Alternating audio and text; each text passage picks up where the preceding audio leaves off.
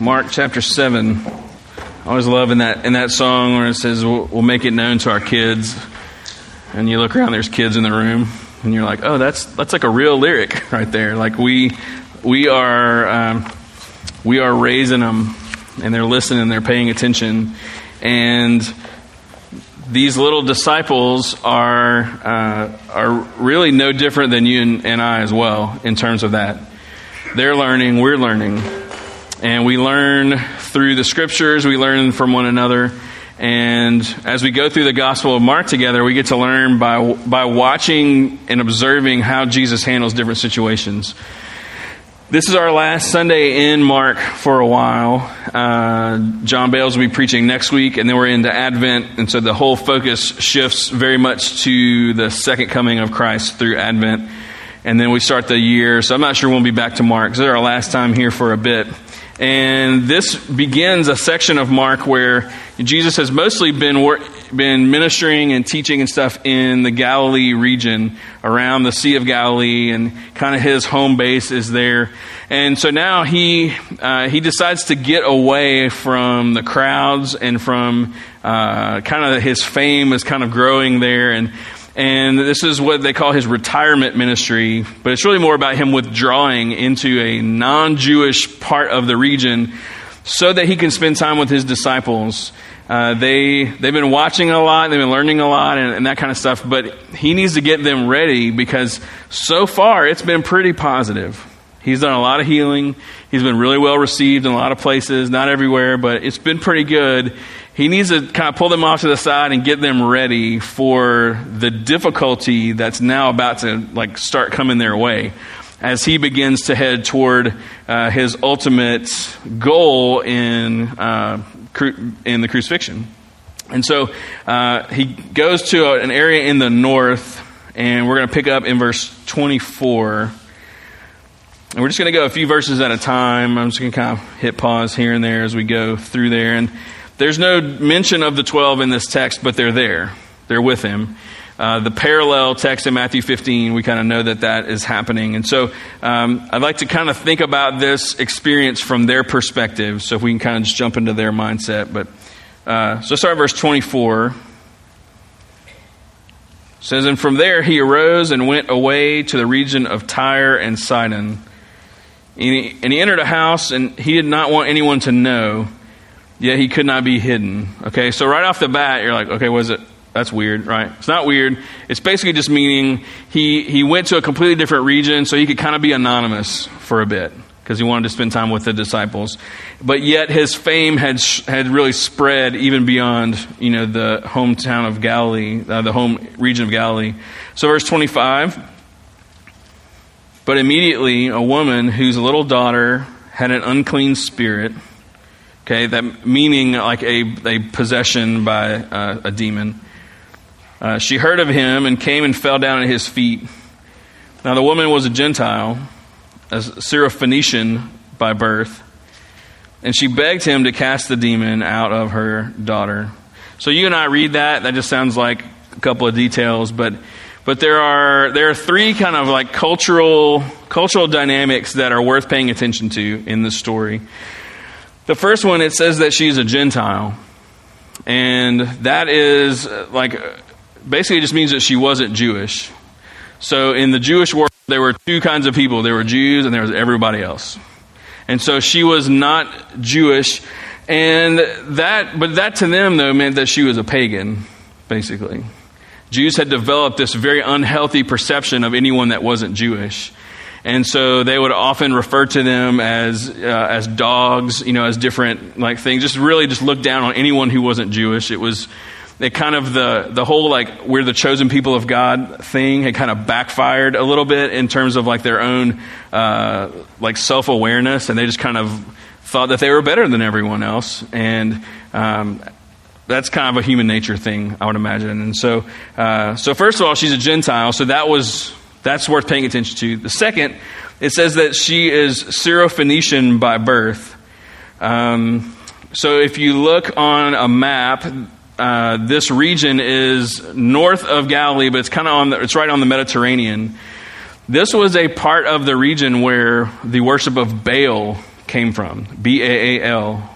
And this was one of the most effective idol worship battles that we see fought throughout Scripture. It's that the people of God began to intermingle socially, but also in marriage and that kind of stuff, with people from other regions. And in these other regions, they would worship all these idols. And so the people of God got just real drawn into this worship of this false god named Baal.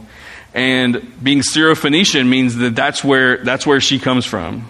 So not only was she a Gentile dog, but she was also Syrophoenician, which like they were the problem people. Like, oh, you introduced Baal worship into our like you infected the people of God with this kind of idolatry. And so that made it even worse, their perception of this person.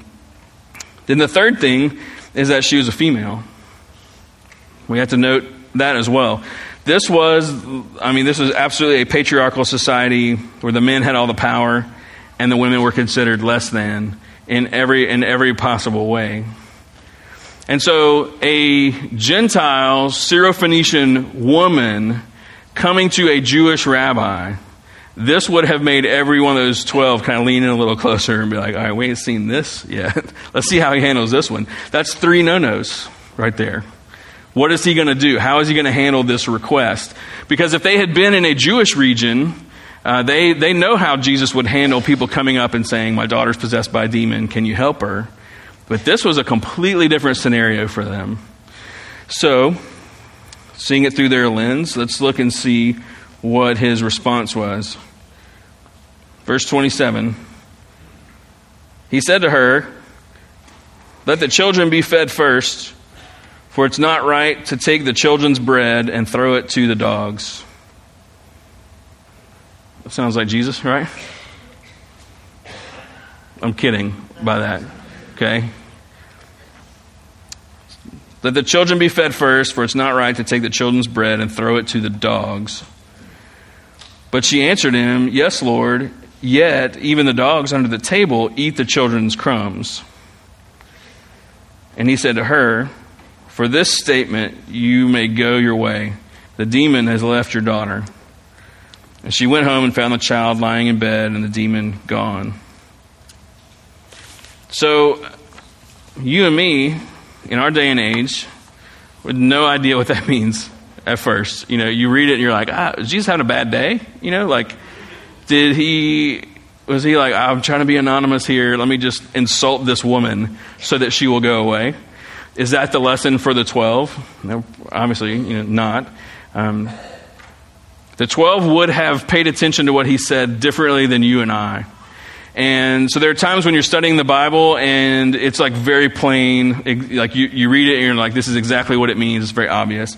This is one of those times when a good study Bible or a good commentary can kind of help you peel back the layers a little bit and say, like, what's really going on here? And sometimes you have to dig a little bit deeper. So what does Jesus' response tell the disciples and tell us? Let me give you there's one big picture thing and then there's some details underneath it. The big picture thing that this tells us is that Jesus has come here to execute a plan. Like a very specific plan. He sums it up in basically saying bread's going to go to the children first and then to the dogs. Now, that needs a little bit of explanation.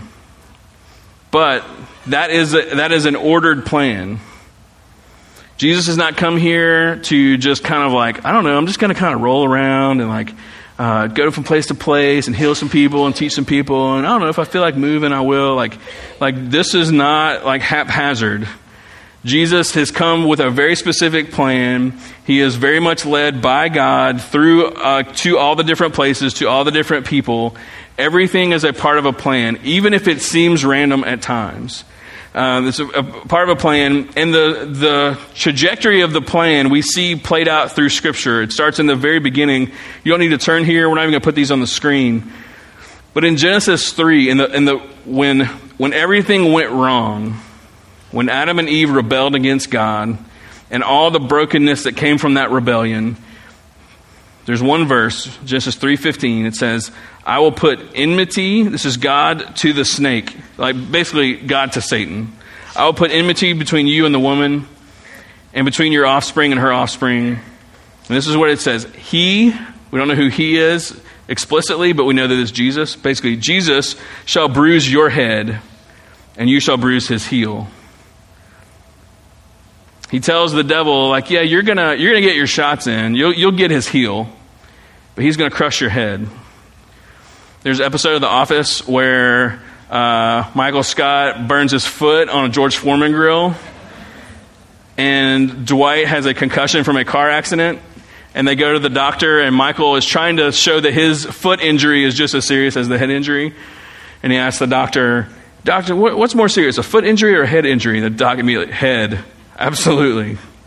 That's where they got this from. It says, yeah, Satan, you're gonna nip at the heels of the Redeemer, but he's gonna step on your head and crush you and kill you, because a head injury is much worse than a foot injury. That is Genesis 3. From there, God makes a promise, a group of promises to a fellow named Abraham. He says that I'll make you exceedingly fruitful. I'll make you into nations. Kings shall come from you. I'll establish my covenant between you and me and your offspring. And throughout the generations, this everlasting covenant, says your offspring will be as numerous as the sand on the seashore. And all the nations will be blessed through your lineage. So he makes this promise to this guy. Basically says, what I said in Genesis 3, you're going to be the start of this. And he makes these promises. He says, I know that you guys don't have kids yet, but you're going to have a kid of your own. And then he's going to get married, and they're going to have kids. And your descendants are going to be so vast. I'm going to make you into this nation. And then through them, the rest of the nations are going to be blessed. And so Abraham says, okay, I believe you. And they had a kid. And then more kids. And then all those kids are taken into slavery in Egypt, and Moses leads them out. And so they establish their land through Moses' leadership. And then Joshua helps them get established in the land, and they look like they're a nation. But then when David becomes a king, they really become a nation. And then you read in Matthew 1 about the whole lineage pointing toward Jesus coming as a fulfillment of Genesis 3 and honoring the promises to Abraham. It just keeps unfolding. And then Jesus comes and he brings salvation to the Jews first. And then in Acts chapter 2, when the Holy Spirit comes, it goes to all the nations. And we see at the end of the story, all the nations gathered together to worship. And so this trajectory, this plan that's being executed is very, very specific. And Jesus is basically saying, look, here's what I'm here to do. I'm here to bring the bread of life to the Jews first. And then through them, all the nations will be blessed. It's all the whole storyline. He just sums it up right there. That's the overview. That's the big takeaway. Is Jesus is saying, I'm here to do something very specific. And it's going to happen in a way that is systematic and ordered, but it's going to happen. First to the Jews, then to the nations. Now, as learners in this situation, the specifics of what he's saying are also very important. So that's the big overarching idea, is that there is a plan he's here to execute. Let me give you three details that are embedded in here as well that are very important. The first one is that the nations will be blessed. That is something we have to grab onto, is that the trajectory of the story is that all of the nations of the earth will be blessed. Every nation, every tribe, every tongue, salvation and the opportunity to know who God is and to know his invitation into actual life with him will go to everyone.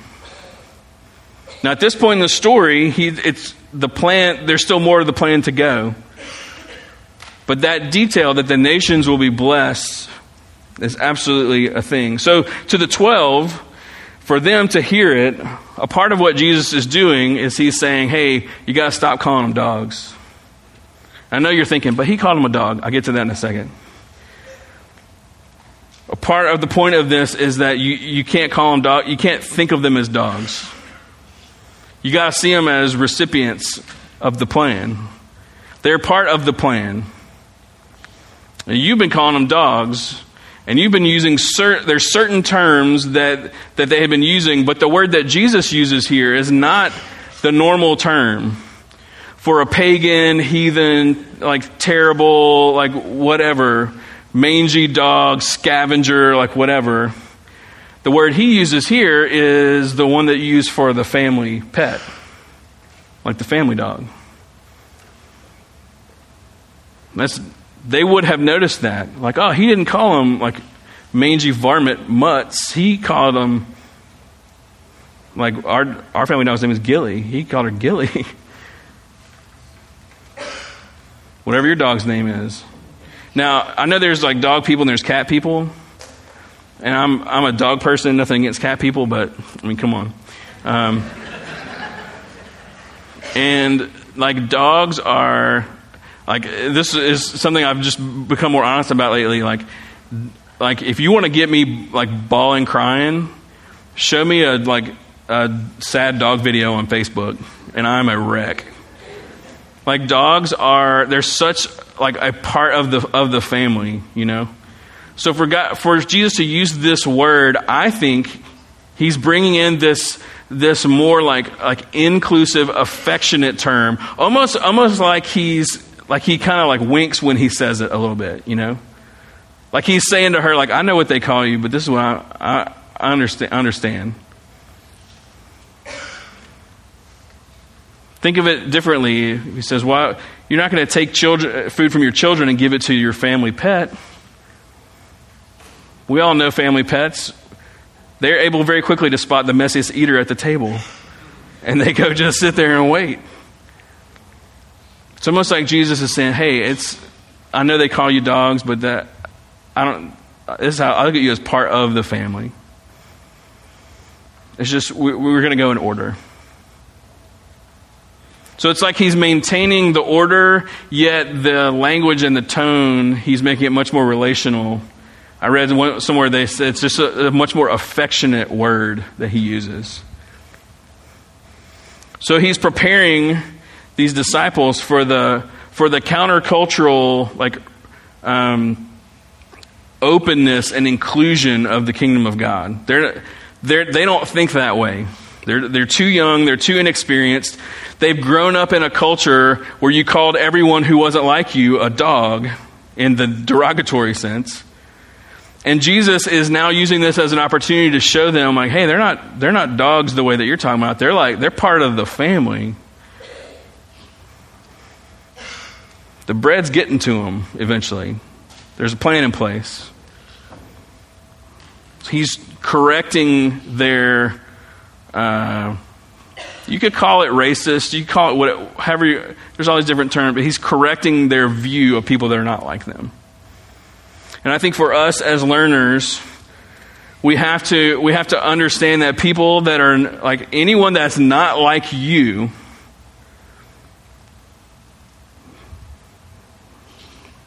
they're a part of what God is doing. They are a part of the plan. And so whether we're talking about skin color or ethnicity or how they talk or how they dress or how much money they make or don't make, or anyone that's just different from you, Christian or not Christian, everyone's a part of the plan. Can you amen that for me? Like I need to know that we're on the same page about that, because it's a very normal thing to be arm's length with people that are not like you. They fell into the trap. Every culture has fallen into that trap. Guess what? The people of God, we cannot fall into that trap. We claw our way out of that trap by the grace of God. That anyone that is not like us, it really comes down to, do you know Jesus or do you not know Jesus? Either way, I'm loving you. I'm gracious with you. Like I am like, we're good. I just want to know, have you received the bread yet, or are you still waiting for the bread? But the bread is meant for you.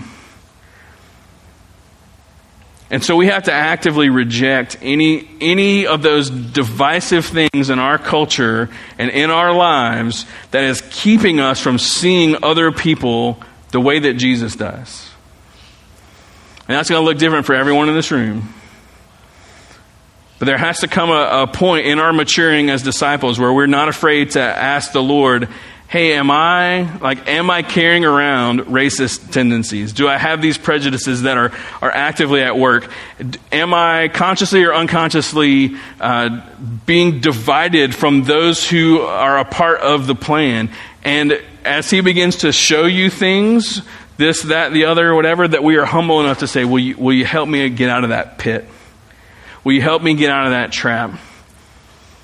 Because the kingdom of God is for everyone. And we have to be very careful not to be distracted or to be divided on this point. Because, of course, we have an enemy who would love to distract us and divide us on this point.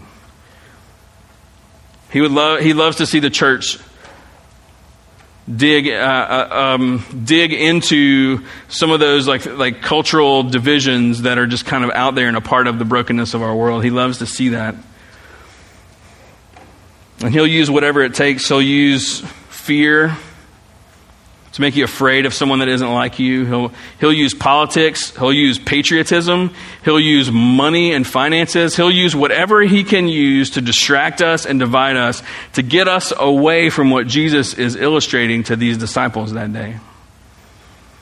And we got to rage against it. It is demonic to be divided in that way. And it is holy and godly to just embrace this beautiful plan to reach every single person, no matter what. Fill in the blank with whatever kind of description about them. Everybody is in that category of who we're trying to connect with. Every single person. You okay? You believe that? And I'll be honest with you. I'm always honest with you, but if you aren't there yet, then that just shows you where to start praying. And say, God, I don't even know if I agree with that. God's not afraid of your honesty. He's not afraid of his children bringing them their concerns or their questions or their confusion. So don't push away from it. Say, I want to be the kind of person who doesn't look at people that aren't like me as dogs. I want to see them as part of the plan. It's what we're here to do. God, will you help me? Friends, will you help me? Community group, will you help me? Church, will you help me? Can we help each other? We obviously live in a country and in a city that is very much divided on all these kinds of things, and we are here in part to show the falseness of all those divisions. And we don't compromise on who Jesus is. We don't compromise on the truth, but we're here to tell them the truth is all those things just describe us. They don't define us. Christ in you defines you. And if you want him, he wants you, we want you. Come on, let's do it. That's the first thing. I'm going to move on. But by honoring the faith of this Syrophoenician Gentile, Jesus models something really important for them and for us. Now I want you to think about it. You got 12 Jewish kids watching this happen. You got a Gentile Syrophoenician woman and probably some other folks. Everybody is watching Jesus level the playing field. That's the first thing. Second thing, and the details of this big plan, is that women will be an equal part of all of it. Women will be an equal part of all of it. No one is a bigger champion of women than Jesus. And so is Paul, and so is Peter. And sometimes the scriptures are kind of hard, like you're kind of like, how do you wrestle with some of these things? Jesus is setting gender right side up, but he eases them into it culturally, okay? He eases them into it, but that is what he is doing. And so in their day, you hear these 12 Jewish boys who, just because she's a Gentile Syrophoenician, they would have thought, send her away. But because she was a woman, they would have also thought, send her away. And here's Jesus once again being like, no, that's not how it works in my kingdom. In my kingdom, the men and the women are both made in the image of God, both deserving of dignity and respect because of that. And just because you guys have struggled with how to treat each other doesn't mean that I have to join you in that struggle. I'm here to set it right side up. And so for these Jewish boys, the fact she was a woman was enough to send her away. But for Jesus, he's like, no, that's not relevant here. And so that would have been a lesson for them standing there. They would have noticed, not only is she a foreigner, but she's a woman, and our rabbi is talking to her. Our rabbi honors her request. Our rabbi did this. That would have blown their minds. And hopefully that is a part of what went on to shape them into the kind of leaders that helped set this right side up. And so for us today, we look at that, and obviously, like women's rights, that's a very prominent issue in our day. And although we have made a lot of progress, I would say, is like culturally, there's still so much work left to be done in this. To me, the church should be the lead voice in that equality. But what burdens me the most right now really is the continued objectification of women. That seems to go against what we see the Bible talk about. And it could be pornography, it could be sexual assaults, it could be there's just so much that still exists. And I believe that when we see Jesus honoring a female in a culture where the opposite would have happened, we have to pay attention to it. And so I would say, women, please continue to speak up. Please continue to be who you are. Like, we want to be a church and continue to strive to be a church that lives the way that Jesus did in regard to not only the nations and all those kinds of things, but also in regard to gender. That men and women are like truly treated and as like in a way that's in touch with reality of being made in God's image. But men, let me tell you something. This is between us. You know, it wasn't too long ago. I was at went to a conference on human trafficking. Me and Meg and Debbie got to present in a breakout session at this conference, and I noticed that it was a national organization, a faith-based conference. So this was all the churches and nonprofits, anything that has Jesus at the base was invited to this. And there were, I think it was like 400 people there. There were probably 20 men. I don't think I'm exaggerating. Like it was rare when you saw one. You're like, hey, what's up, dude? It was hard to be there because it's hard to be there as a man because here's this whole conference that is built around us being the problem, and yet there's so few of us. You just felt like the enemy, No, I wasn't treated like the enemy. It was just internal. And I was in a session. I was just kind of asking the Lord, like, what am I supposed to do with this? And I feel like He put something on my heart that I just want to pass on to you as a placeholder for future conversations. I feel like the Lord spoke to me and said, human trafficking, like global human trafficking, is a thing because the church has failed to disciple her sons. Like the capital C global church has failed to disciple her sons in the treatment of women. Sexual assault is a thing because the church has failed to disciple her sons. Pornography is a thing because the church has failed to disciple her sons. Dudes, we got to disciple our sons. And that is not a call only to the fathers in the room. It's for all of us men to teach these guys coming along. To teach them better than we were taught. And they can teach theirs better than we taught them. But to develop a culture that is consistent with the kingdom of God perspective on men and women. That is in our future, dudes. So, yeah, grab onto that one. So by honoring the faith of this Syrophoenician Gentile woman, Jesus models a key kingdom principle for them and for us. So the nations are a part of the plan. Women are a part of the plan. Here's the third and final point, is that faith is what will open the floodgates of heaven. The previous parts of the chapter 7, like Jesus had been like in the trenches, kind of fighting back and forth with these Pharisees who were so focused on the external things. They were obsessed with the external, and Jesus keeps going back to the heart, And so here he gets to this woman who comes in, and she has enough faith to say, will you free my daughter of this demonic possession? And so Jesus just walks out what he had been preaching before, that it is not about behavior. It isn't about where she's from or what she looks like or what she's done. It isn't about any of those external things that everyone is obsessed with. It is a faith thing. So verse 28, in her response to him saying, you can't take bread from the kids and give it to the family pet, verse 20, she answers him, yes, Lord, even the dogs under the table eat the children's crumbs.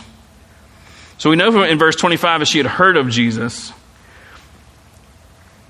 And that region is so packed together, like maybe she knew the plan. Maybe she was familiar with the plan.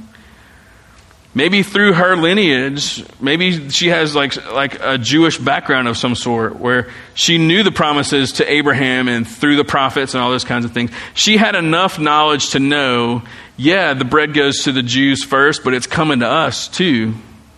I know that. Most commentators think that Jesus was testing her a little bit. To be like, do you just want your daughter healed, or is there more to it? And this shows she's like, no, I know who you are.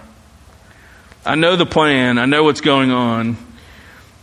And for a Gentile female to approach a Jewish rabbi, there had to be something more happening. So verse 29, he said, for this statement, you may go your way. The demon has left your daughter. I'm not saying like, oh, that was a good comeback. I'll give you what you want. Saying, no, what you just said tells me something about what's going on in your heart. So yeah, I'll take care of this. Because faith is going to open the floodgates of heaven. Not external stuff, not behaviors, not all the like stuff that we tend to look at and get and obsess over. He's like, I'm looking straight at your heart. So yeah, you're right. The bread's getting to you eventually. Why not today? The disciples got to watch that happen. They got to watch him walk out what he had been preaching, and that it was and is and always will be by grace through faith. So by honoring the faith of this Syrophoenician Gentile woman, Jesus models something for us once again. So in this plan that he has come to execute, the nations are a part of it, women are a part of it, everyone is a part of it by faith. The external stuff will take care of itself. He's just like, look at your heart. That's what I'm paying attention to. That's what I'm looking for. That's what you need to be tending to the most. He's not saying the behaviors are irrelevant. He's just saying they're not primary. They come from somewhere. So let's get to the root of it. So, what do we do from here? Well, in a sermon like this, I really just feel like I'm supposed to just push you to ask yourself questions that might pertain to this. So our response time that we normally do, we'll do it the same way we do. So if you're a regular around here, it'll be the same stuff. You can give at these giving stations here on the corners. You can come and kneel and pray at the steps if you feel like that is a response for you. We'll have some staff members here at the front that would love to talk with you about and pray with you about anything that's going on, but especially if you're like, look, you keep talking about being a disciple and following Jesus. I have no idea what that's about. You come talk to us. You can sing. You can receive communion. We'll have 2 stations set up. You take the bread. You dip it in the juice. Any of those things that you want to engage in that will help you connect with what God's doing, I want to make that a possibility. But let me ask you some questions first. In regard to the nations,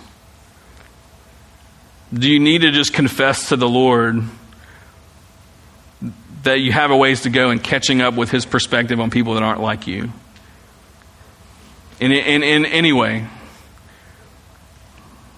Ask Him and then bring it to Him. In regard to men and women,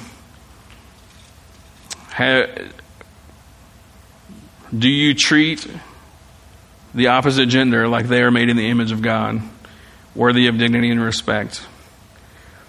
Or do you have a pattern of using them for your own pleasure in some sort of way, therefore objectifying them, therefore moving them into the wrong category? The third point, are you ignoring your heart condition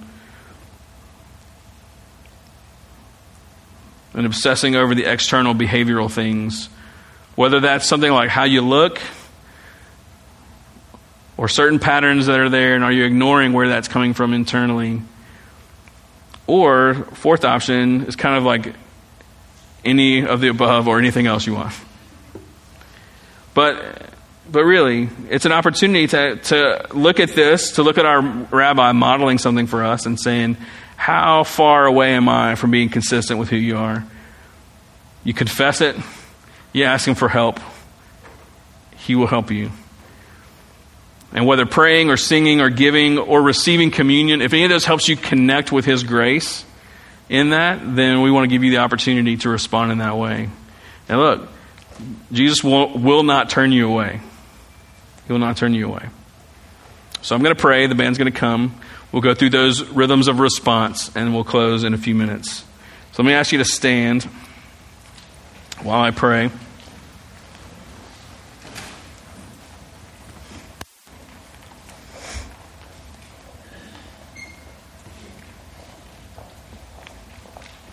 Father, I thank you for a passage that really at first was a huge mystery to me. I had no idea where this one was going to go, and I'm thankful that Jesus set such a perfect example for these kids, and that we so long after that are able to stand here and read it, or sit here and listen to it, and just be blessed by just watching you so perfectly navigate a situation that was probably pretty dicey culturally. And so I'm sure across the room there's different application points. But whether it's about people that like you, or whether it's about our treatment of the opposite gender, or about ignoring our hearts because of the external, or whatever it may be, I just ask you, Father, to use this response time of praying and singing and giving and receiving to help us connect with you so that we can get everything out of this morning that you have for us. And so help us to steward these moments well together. And may your will be done in these closing moments. We love you and we pray this in your name. Amen. All right, our communion tables are open. You can come when you are ready.